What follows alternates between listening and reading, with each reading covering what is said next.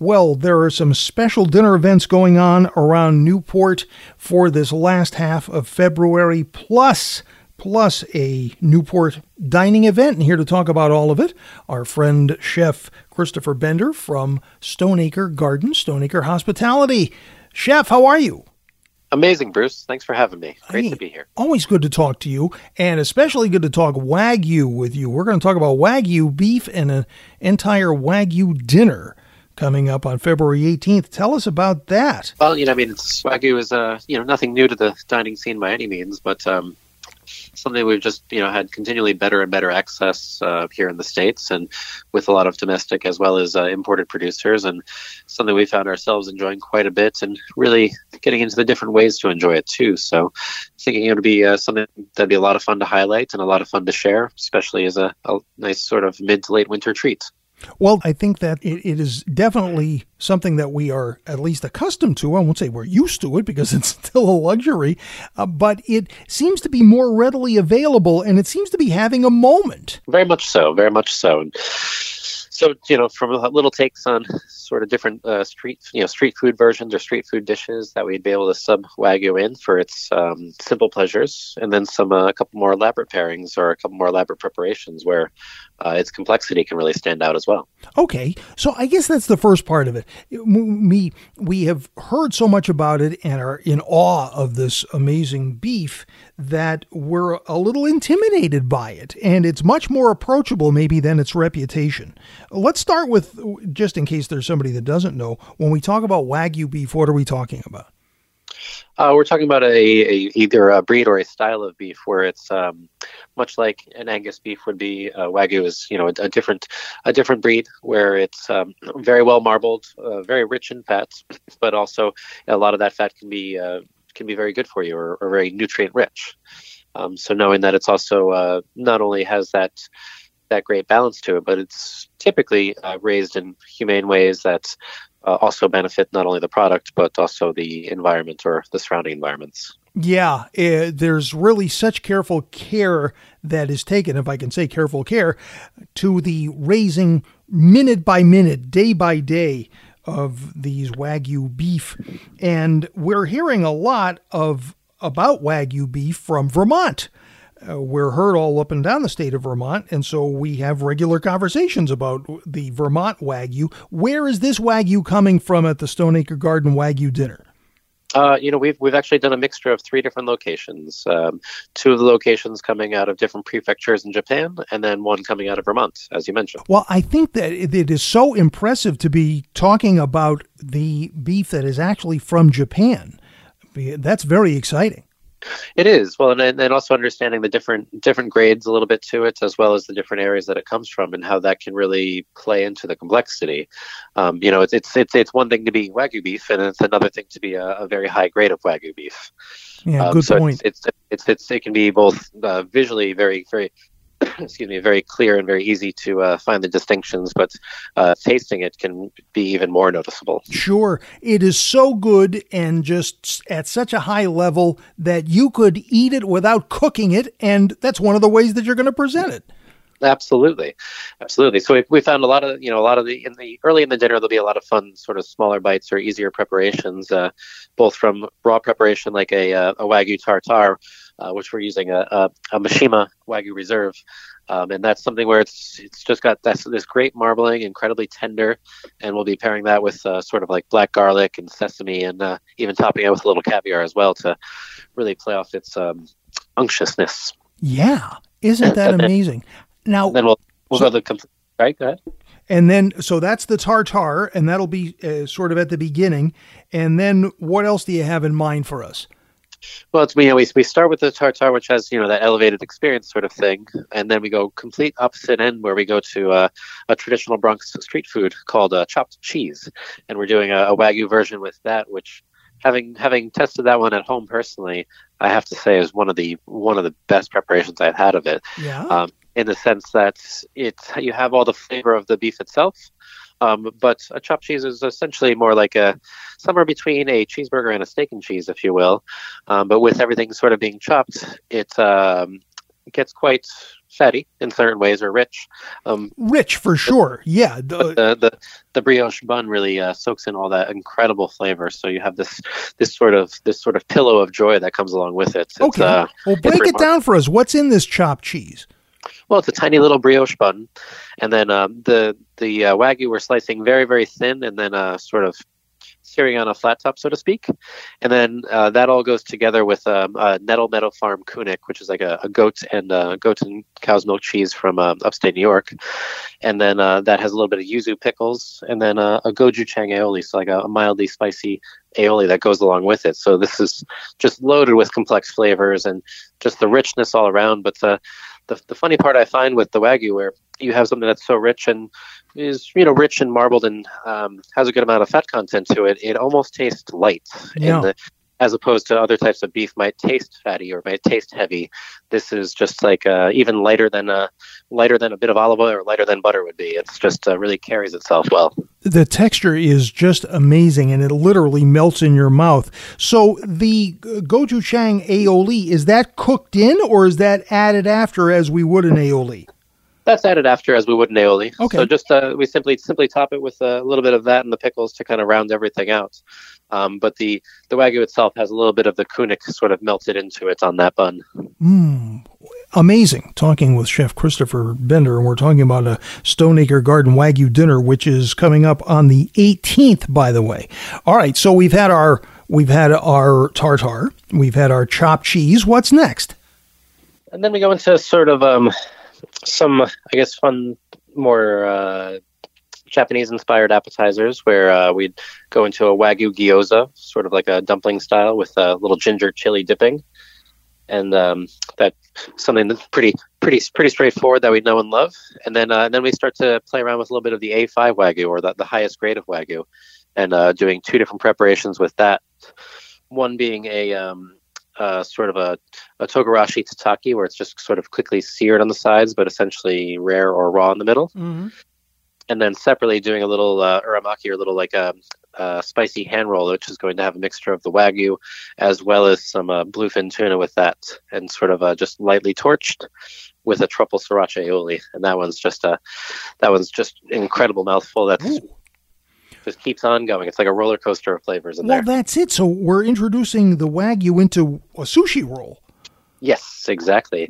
And this, playing off the balance of both bluefin tuna being sort of really, really rich and unctuous, kind of pairs well with the Wagyu, and the two flavors being so clean. It's like those little textures and those little subtleties just really shine. Wow, this is amazing. And then it's more sushi-like, even though, as you say, it's torched. Yes, but just a little bit to sort of warm up the marbling or help everything melt a little bit, but not so much that it's actually cooked. Just adds a little char to the outside and sort of makes everything melt in your mouth in the middle. Okay, yeah, and it certainly will do just that. This is amazing. Then what? And then, then we go into sort of the showstopper. I mean, with some of these lengthier menus and lots of little bites, we do want to make sure that nobody's left wanting. So we finish strong with in terms of last favorite course being a nice sort of Wagyu ribeye. Oh. And that'll be a couple slices of a nice sort of whole seared ribeye that we're doing with a little bit of late winter carrots and a little bit of miso and more of a traditional bordelaise sauce to sort of bring it back to familiarity in some ways. Wow. Luxury, luxury, luxury. So when you cook the Wagyu, you're talking a Wagyu ribeye, but you're talking a slice, so it's not going to be terribly thick, correct? Correct. We'll just do a couple little slices of that. That'll still be basically medium rare.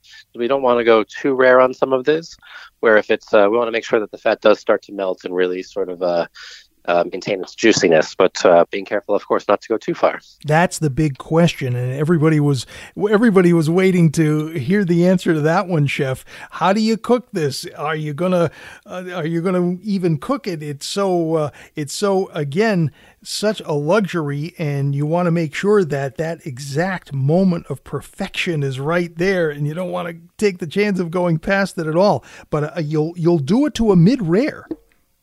Yes, well, there's a with the ribeye specifically. With the other cuts of the loin, they tend to go almost raw. Yeah. But with that ribeye cut, because it is so well marbled, it really benefits from it, and it's something that we tend to really only cook really on one side.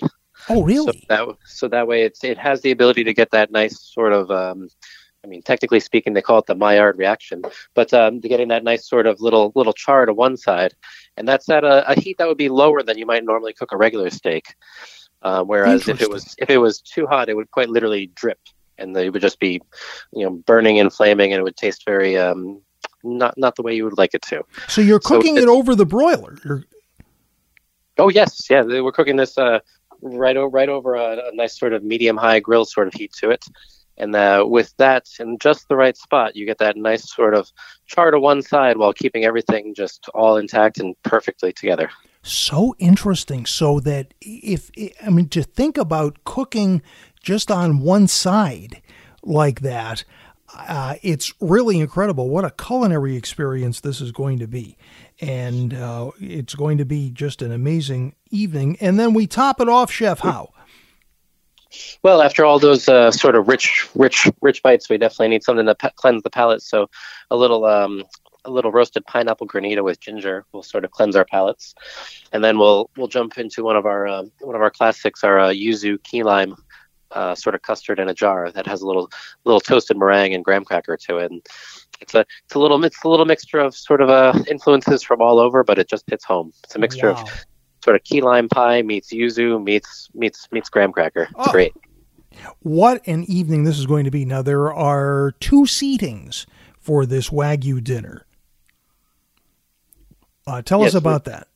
Yes, well, giving a wide range where wanted to make sure we could have a lot of people enjoyed the experience. We're doing an earlier seating around 6:30, and then a later seating around 8 or 8:30, so that everyone can have a chance to enjoy on both sides. And it's been something it's already been quite popular. So we have sort of limited space remaining, and happy to say that. Boy, that's a great problem to have.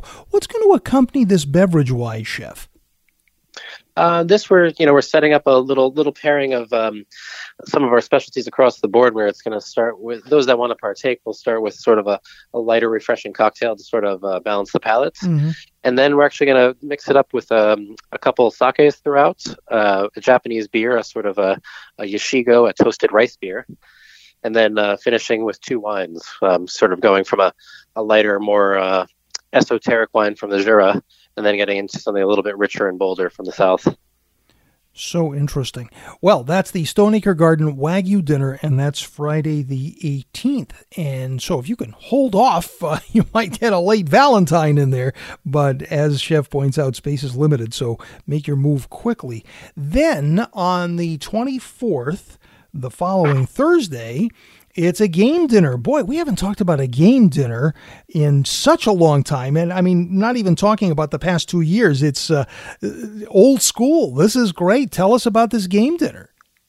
Well, as we've had our 2 restaurants balancing back and forth, the gardens had a chance to take a lot of the fun, newer, exciting things and newer flavors that are becoming accustomed to us, where the brasserie has been really deeply entrenched in some of its classics and really celebrating some things that many of us haven't looked at in quite some time, like you mentioned, either a game dinner or some of these older classic styles and preparations. And we really found sort of a new twist and a new take on some of them that have made some things even lighter or fresher or more approachable than perhaps in the past. And sometimes it's just nice to visit an old friend. You've got it. This is multi-course.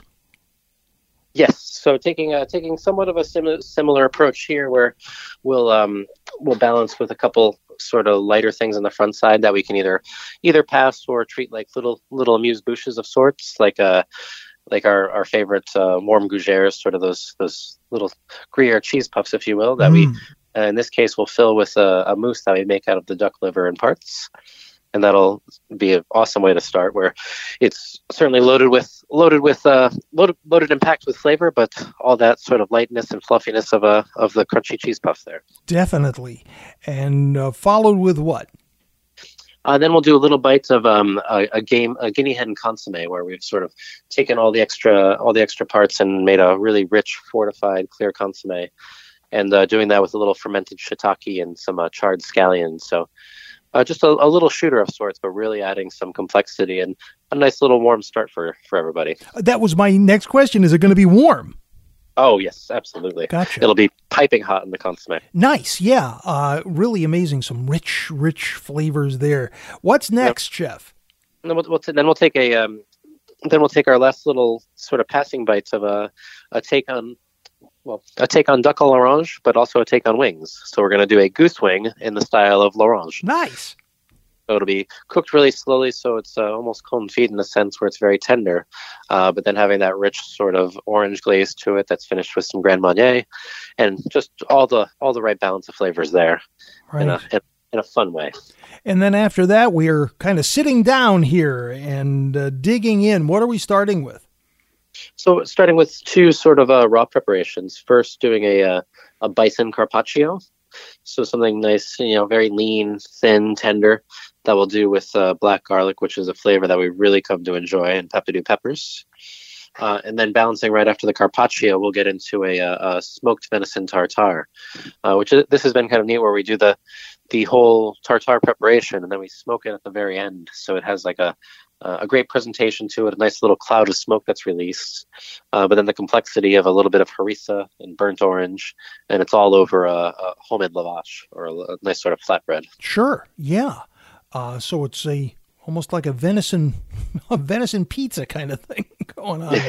in some odd ways, yeah, yes. Really interesting. All right, so then I guess it's closer to a labna.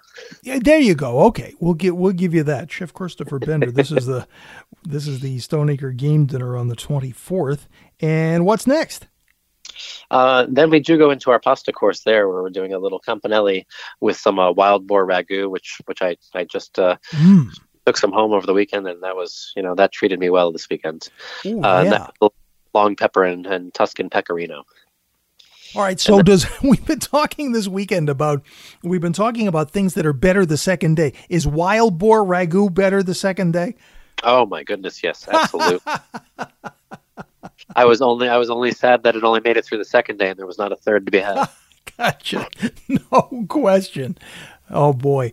So, we are doing some amazing things here. And as we say, it's a lot of courses. You're going to be getting a lot of variety in the bite, but you're going to be full after a while here. What's next? And then for our last two, we as opposed to the Wagyu where we finish with sort of something big and strong, we spread it out into two more delicate bites, of one being a rabbit, that we basically use all the parts of the rabbit and debone it and roll it back together, and doing sort of a little classic pairing with yellowfish chanterelles, but then taking our own twist with a little bit of fermented blueberry and cornbread. Oh, interesting. Really interesting. Wow.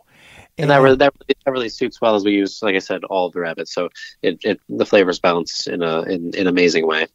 And then one of my favorites that's often overlooked is we finish with the whole grilled squab. So sort of a richer, gamier bird that's something we try to make sure that we cook to just about rare, because anything more gets a bit irony and a bit tough. But yeah. This with some confit celery roots, and this we take a little influence from our friends down at the garden here, and we balance this last one with a little bit of yuzu and Thai basil for some really, really bright and herbaceous flavors that can balance those sometimes stronger squab flavors in a way that is incredibly complex at the end, but also leaves you sort of light and refreshed. Definitely. And if you're not light and refreshed enough, you'll have a palate cleanser after that, getting us ready for, of course, the amazing dessert. What kind of a dessert follows a menu like this?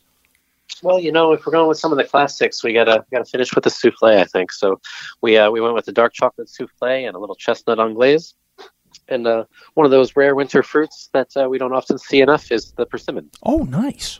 Yeah, you're right. We don't see that very often. So what a dinner that's going to be, a game dinner, and it is certainly at a high level, and that's going to be on the 24th at the Stoneacre Brasserie. So that is really going to be something. And if your tastes run more to burgers, Stoneacre, of course, taking part in the Burger Bender. What is or are the burgers that you're going to be featuring in the Bender? Well, we essentially have two. two or three, depending on how you look at it. Both Stone Acres will be featuring our sort of classic Stone Acre burger in their own sort of face-off, where we have sort of a richer grass-fed beef that we do with a brioche bun, Vermont cheddar, and a little secret Stone Acre sauce. So those two will go head to head, but the garden has actually had a real sleeper, and it's sort of vegetarian burger that we have. It's a chickpea vegetable burger. Wow. That has become one of our most popular items over there, and that's it's in a patty, much like a regular burger would be, but it's balanced from predominantly chickpea and extra vegetable in there, and that's with a curry aioli, yuzu pickles that we've come to know and love, and then we do that with a little bit of a grilled naan, so not on a traditional bun, but this is sort of like essentially burger meets falafel almost. Yeah, it really does. Wow. Very exciting. And so make sure you stop in at the Stone Acres during the Burger Bender, which is going on in Newport, Rhode Island, and happening here. And of course, we have the game dinner and we have the Wagyu dinner. And so some exciting things to really wrap up this month of February at the Stone Acre restaurants. Sounds so tempting. It's only question is, where do we start, Chef? So thanks very much for really giving us a tremendous preview here. And we appreciate it. Thanks for being with us. Oh, my absolute pleasure. Thank you, Bruce. All right, Chef. I think we covered everything. That was excellent. Sounds good. We have a busy February. You sure do. Wow. Nice going. All right. Fantastic. Thank you very much. This was just what I was looking for, so I really appreciate it. All right. Thanks, Bruce. Always good to talk to you.